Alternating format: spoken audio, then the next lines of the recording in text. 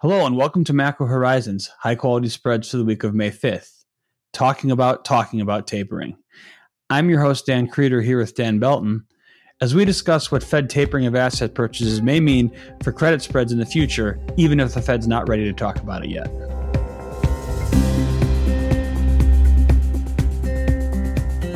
Each week, we offer our view on credit spreads, ranging from the highest quality sectors such as agencies and SSAs to investment-grade corporates. We also focus on U.S. dollar swap spreads and all the factors that entails, including funding markets, cross-currency markets, and the transition from LIBOR to SOFR. The topics that come up most frequently in conversations with clients and listeners form the basis for each episode, so please don't hesitate to reach out to us with questions or topics you would like to hear discussed. We can be found on Bloomberg or emailed directly at dan.creeder, K-R-I-E-T-E-R, at bmo.com. We value and greatly appreciate your input. The views expressed here are those of the participants and not those of BMO Capital Markets, its affiliates, or subsidiaries. Hello, everyone. We'd like to start by apologizing for any potential reduction in audio quality this episode. We're having some equipment trouble here. Turns out Danny Belton's Zoom recorder is not working. So how about we start here? Dan, how did you break your Zoom recorder? I prefer to think of it as my Zoom recorder breaking on its own, but Okay. No, I'm just kidding. Anyways, here we'll start with this. The last few episodes, we've made a lot about the lack of volatility in credit spreads recently. And really, we didn't really think there's anywhere to go but up. April was the lowest trading range in credit spreads of any calendar month in 4 years at just 4 basis points. And we thought, well, it can only get better. Turns out, so far at least, that's not correct. I'm looking at the Bloomberg Barclays investment grade index today. We closed at 88 basis points yesterday, and we've closed at exactly 88 basis points for 5 consecutive sessions. That hasn't happened where the index hasn't changed in 5 days since August of 2020. Yeah, Dan, in the first trading session of May, we had the third lightest volumes of the year to date. And so just a lot of lethargy in the part of credit spread investors. And I think that the lethargy that you note, Dan, is notable in and of itself, because even if credit spreads haven't moved in these past couple of weeks, we've certainly had some news that you'd think would be notable that the market might react to. And of course, here I'm referring to some of the really positive economic data we've had recently that indicates that the economic reopening is going to be rather strong later this year. But not just that, we are now emerging from earnings season after Q1, and it seems like we've had extremely strong earnings. Yeah, earnings have been remarkably strong. I think a lot of that was priced in. We had over 90% of companies beating earnings.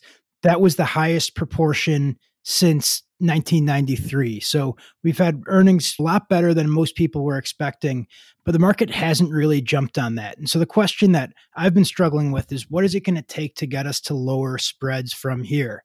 And I think it's probably going to have to come from technicals. Yeah, and correct me if I'm wrong here on earnings. You say 90% of companies beat earnings, but even going into earnings season, it seemed like there were already some pretty optimistic expectations coming from analysts. Is that right? Yeah, that's right. There's just been a lot of optimism priced into earnings, and earnings have even exceeded those optimistic expectations.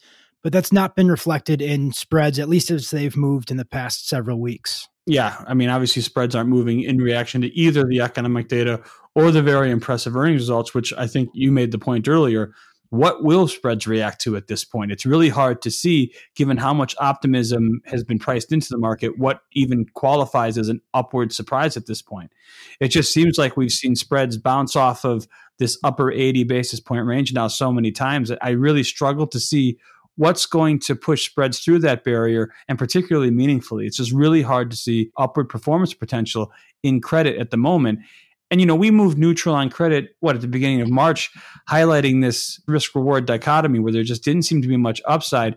And I think that's been confirmed by what we've seen in these past few weeks. And so looking ahead, I think the view from a high level remains unchanged. Even if we think spreads really aren't going to move much in the near term, I do think the next move in spreads is going to be wider. And I'm not necessarily saying it's going to be a significant move wider, but I do think we need a bit of a repricing for spreads to continue narrowing. And I think the odds of that widening actually taking place continue to grow as we move closer and closer towards proof or lack thereof of a very, very robust economic reopening. Yeah, Dan, when we think about this recovery and the ways that it can unfold from here, once we get a little bit more clarity on where the economy is, after these strong earnings and strong growth picture come through, in the medium term, there's 3 ways that this recovery can unfold the way that I'm thinking about it.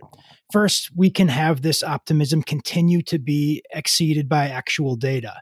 And in this situation, we would likely see a rise in inflation on a sustainable basis that would bring higher rates and higher borrowing costs, importantly for credit investors.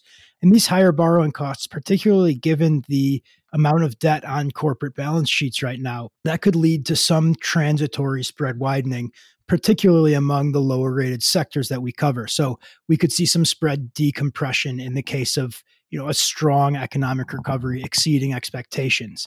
Now, if the recovery unfolds and it fails to meet expectations, I think the case for potential spread widening in that scenario is pretty obvious. We would have some amount of defaults and downgrades in the medium term, and that would likely be followed by a continued low rate environment and ultimately more and more Fed accommodation.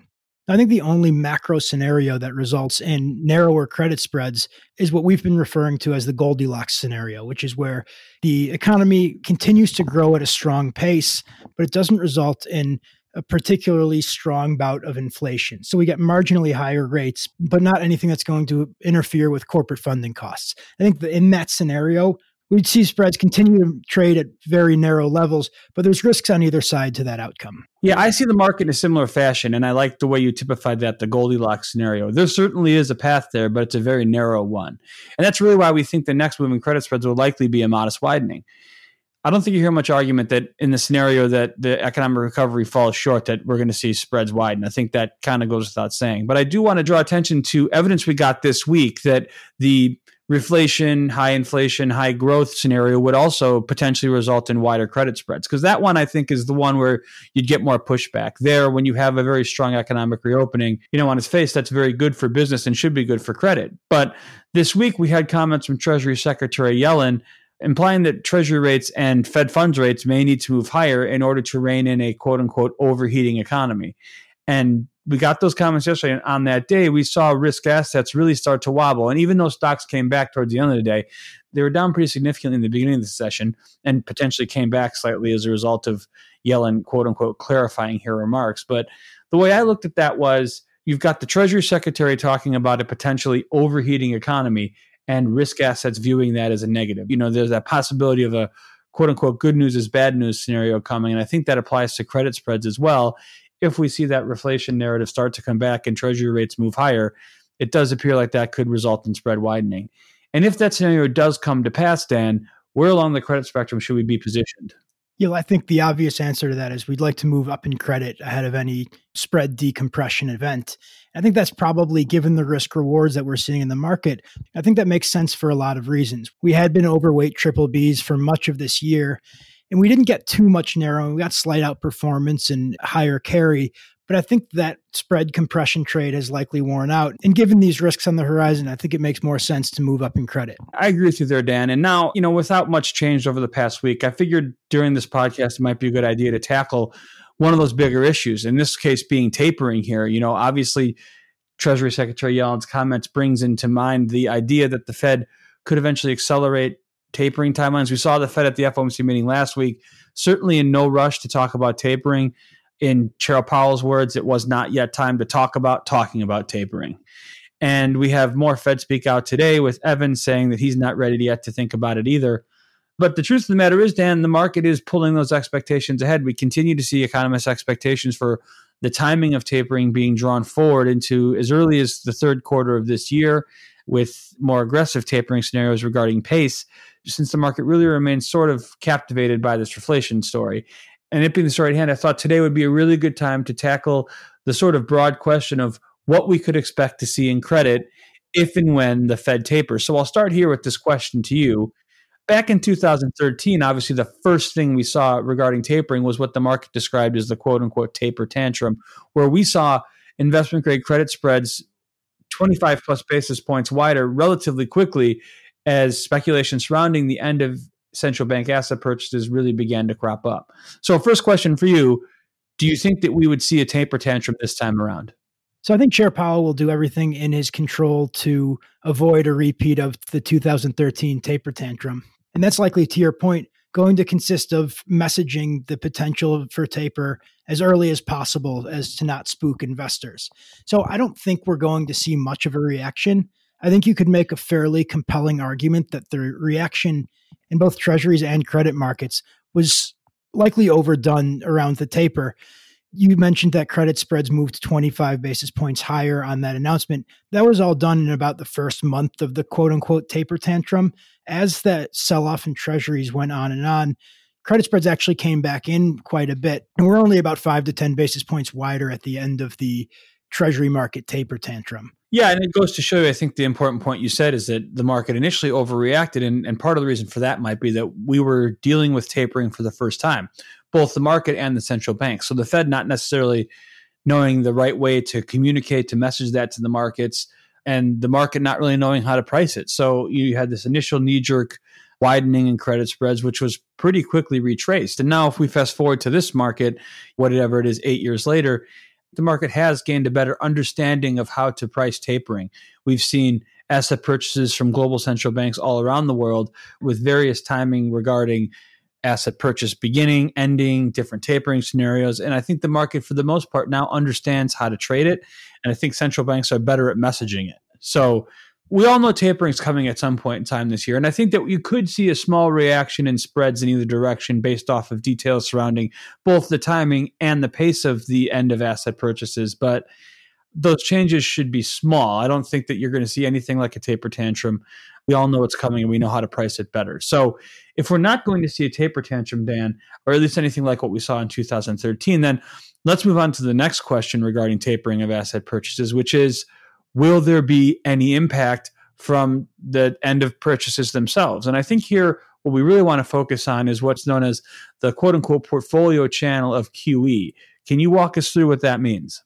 Yeah. So the idea here is that the primary impact of quantitative easing is that it pushes investors out the risk curve. So when the Fed buys treasuries and MBS, it's taking them from investors who are then pushed into other asset classes. And eventually down the road, demand for assets like corporate debt increases.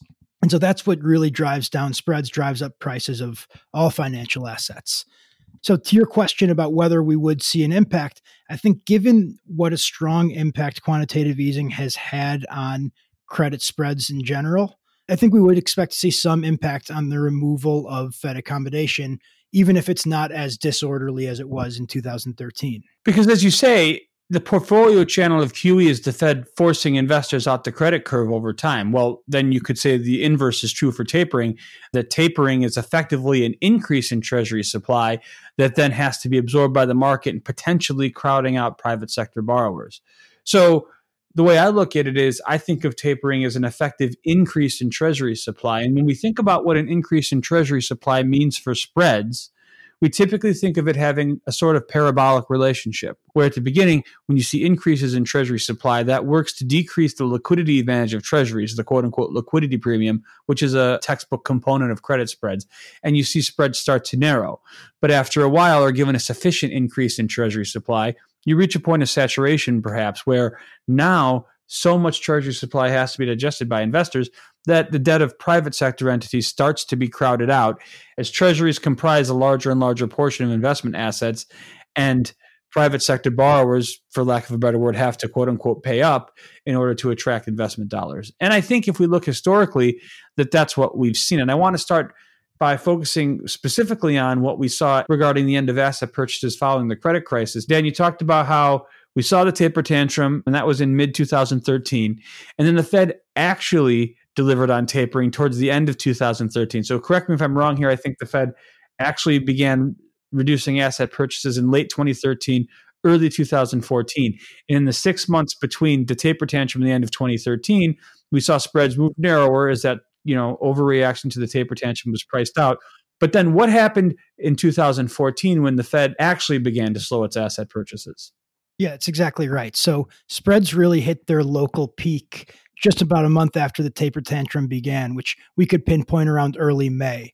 Spreads hit their peaks around late June, and then they really ground narrower for about the next 12 months. So after hitting their peak in June of 2013, they really ground narrower as the Fed started tapering, and then for about the next 6 months and hit a bottom around July of 2014. Now, this comprised the entire time that the Fed was beginning its taper. Then when tapering was complete in October of 2014, spreads started to really sell off again. So one potential interpretation of that is that spreads followed the pattern we might expect given an increase in Treasury supply in 2013, 2014. We saw an initial narrowing as the initial steps in the Fed's tapering program was going to be reducing asset purchases by only a couple billion a month. So a very small increase in supply, which we would expect to potentially narrow spreads. But then as you get towards the end of the tapering program, and now the Fed is buying significantly less, I think it was 85 billion a month they were buying before tapering. Now we're talking the Fed's buying, 25 billion or less. So we've reduced asset purchases by 2/3. Now we start to see supply begin to overwhelm and we see spreads start to move wider. And now even looking at the chart beyond that, we can look that spreads continued on that upward trajectory for the majority of 2015 and actually ended up hitting a peak in early 2016. And you think then about from a supply perspective, okay, the Fed is no longer increasing the size of its balance sheet. It's holding it steady. But then we get another form of effective supply coming in 2015, which was remembered as the year that there was a significant slowdown in emerging market economies in Asia. And we saw Asian central banks have to step in on behalf of their currency by selling US dollar assets and a lot of treasuries. And so you have a big treasury supply event in 2015 from Asian central bank selling. And again, we see upward pressure on credit spreads. And then as soon as we see that selling pressure from foreign central banks start to level off in early 16, spreads finally find their footing and we start to go narrower again. So I think looking at that 2013 to 2016 experience paints a pretty compelling picture for how treasury supply or an increase in treasury supply can put upward pressure on credit spreads. And I think another real important point to make here is that we saw spreads generally trending wider for the majority of the mid-2014 to early 2016 time horizon. And we're attributing that to increases in treasury supply, or a lot of it to increases in treasury supply. And I think it's worth noting in particular that that time period is really the only time period in the 10 years following the financial crisis where spreads actually trended wider for a sustained period of time. Danny, you recently did a study into the behavior of spreads following the financial crisis. And what did you find that made that time period following the end of asset purchases so special? Yeah, so in the past 10 years, really since the financial crisis, if you look at spreads versus their 90-day moving average, spreads are generally trading tight of that moving average on 67% of days. The exceptions to this are when spreads tend to shoot wider during periods of intense risk-off tone. That's happened a handful of times since the financial crisis. There's the European sovereign debt crisis. There's the period in early 2016 where you talked about with the emerging market weakness. And then, of course, the coronavirus and a couple others.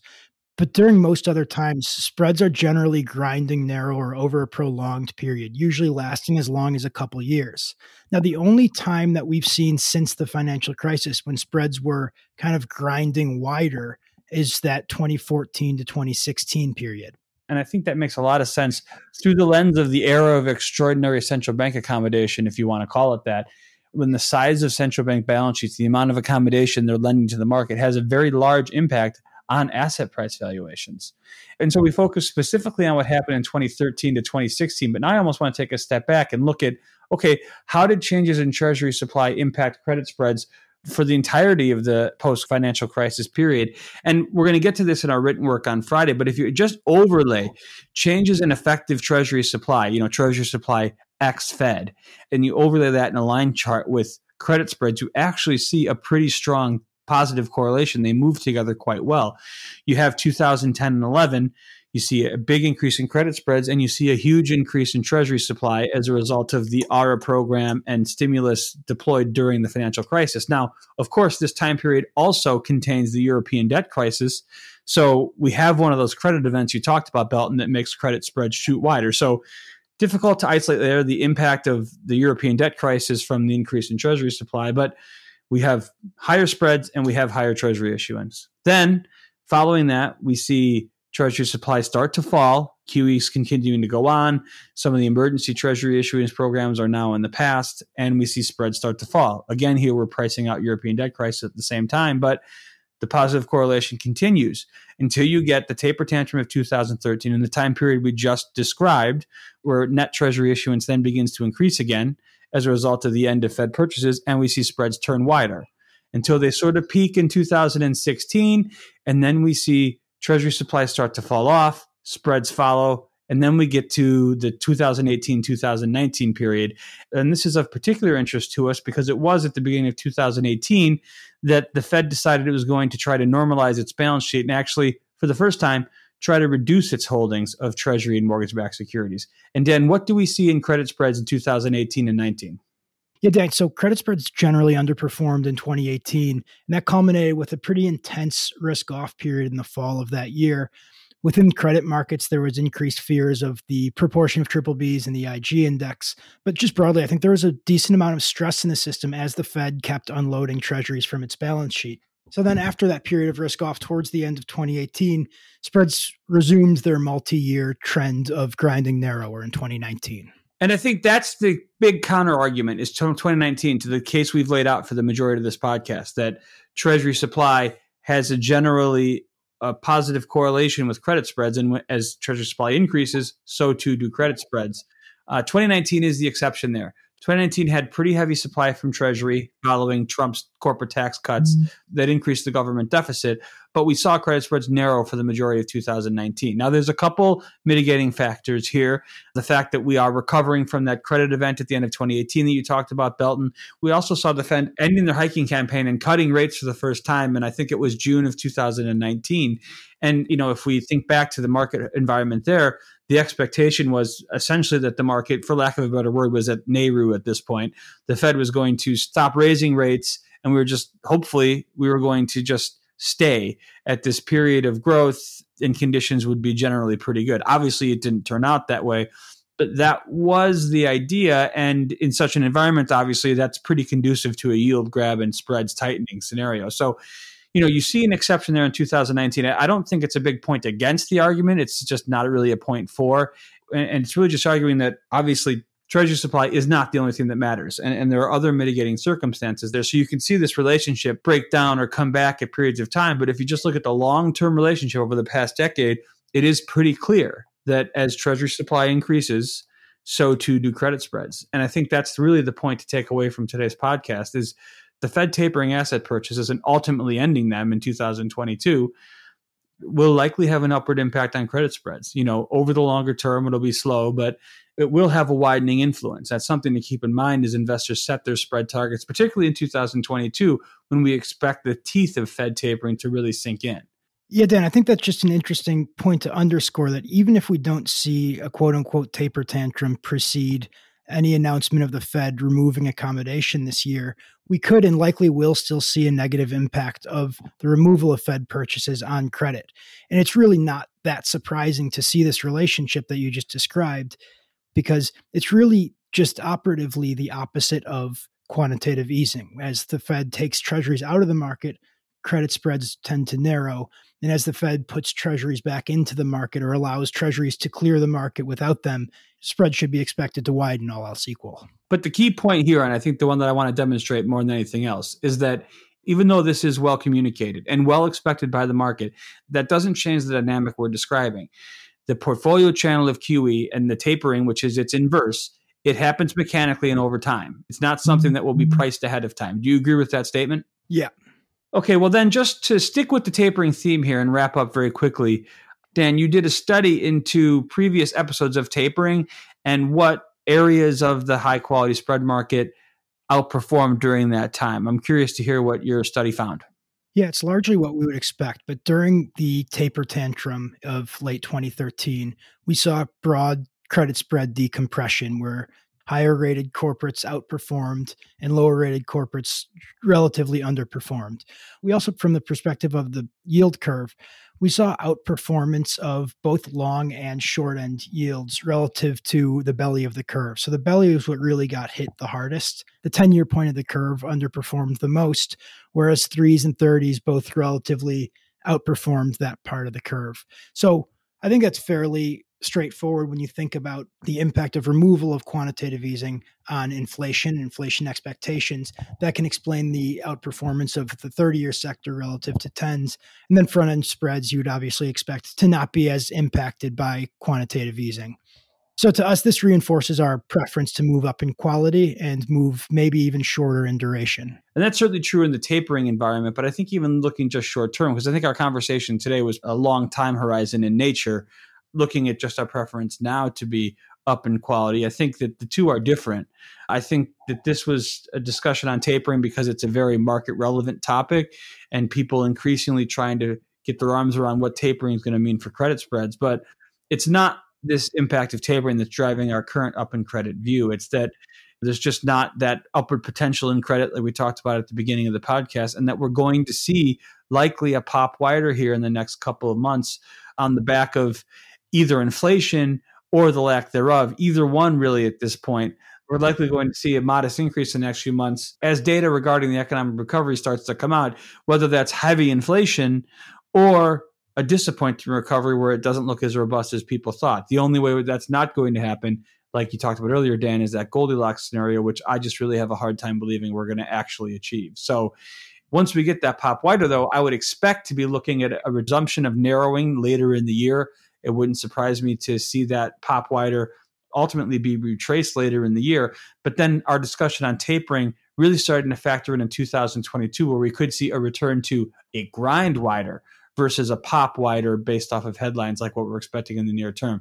Does that fall in line with what you're expecting as well? Yeah, I think you put it well earlier when you talked about getting to the teeth of the Fed taper and the real technical impact that this increase in Treasury supply is likely to have on spreads. All right. Well, then on a quick programming note, we are going to be off next week. We have a monthly roundtable edition of the Macro Horizons podcast by Belton, myself, and the rest of the team. So we will be back here in 2 weeks. And hopefully, Danny Belton will have himself a new Zoom recorder. Thanks for listening.